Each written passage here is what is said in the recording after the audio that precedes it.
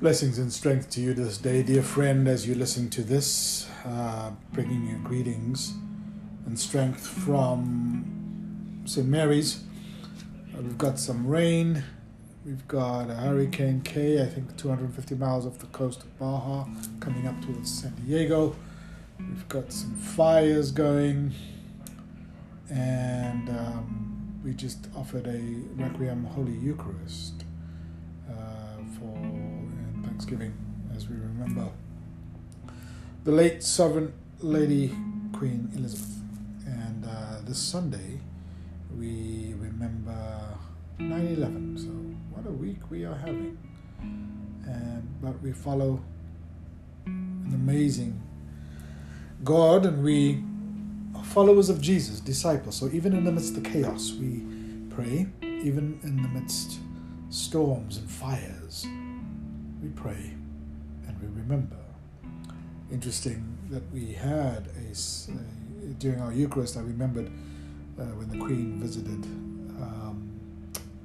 South Africa, and Cape Town specifically, in 1995. I think that Madiba, Nelson Mandela, gave the Queen the nickname Mohlalepula, which means come with the rain. Because during the state visit in 1995, Queen Elizabeth arrived with torrential rain, or at least when she arrived, there was torrential rain, not seen for a long time. And also in 9/11, I remember visiting after 9/11 in, I think it was March or April of 2002, the newly consecrated J. John Bruno, the 6th Bishop of Los Angeles, when he became Bishop Diocesan in 2002, he began his episcopacy, his ministry, with a 20-something thousand mile drive around this country, around the U.S. And I was one of the pilgrims on that bus. And I remember that van, actually. And I remember visiting the 3 sites, Shanksville, the Pentagon, and of course where the Twin Towers stood. And we visited Fire Station 1010. We sat in St. Paul's Chapel at Trinity Wall Street and visited with people. And so 20 years later, I reflect back on that being my first kind of sojourn around the United States when I just moved here, and visiting these places and remembering all those that were on the flights, remembering all those who died, and remembering all those who gave their life in service. And so, may we continue in prayer as we remember, as we continue with hands in healing,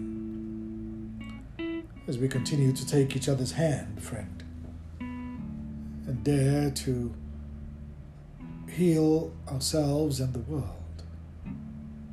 Because only when we heal ourselves, I believe, do we begin to heal the world. And only when we heal memory do we heal the past, we heal the world. And so, we will gather, and our prayers of the people will be predominantly focused on remembering 9/11 and Twin Towers, the flight at the Pentagon, and the flight at Shanksville.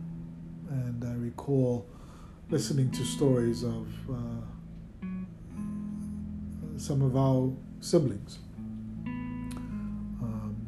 who were on the flight, fellow Episcopalians on some of those flights. And may we continue to live out healing hands. And I forward to sharing the space with you as we return to 8 and 10:30 as we continue to pray. And so, wherever you find yourself on this day, may the peace of Lord Christ go with you. Wherever he may send you, may he guide you through the wilderness, protect you through the storms. May he bring you home rejoicing. The wonders he has shown you, may he bring you home rejoicing once again into our doors. Strength to you, dear friend, and blessings to you. And may we continue this day, this now, with hands in healing.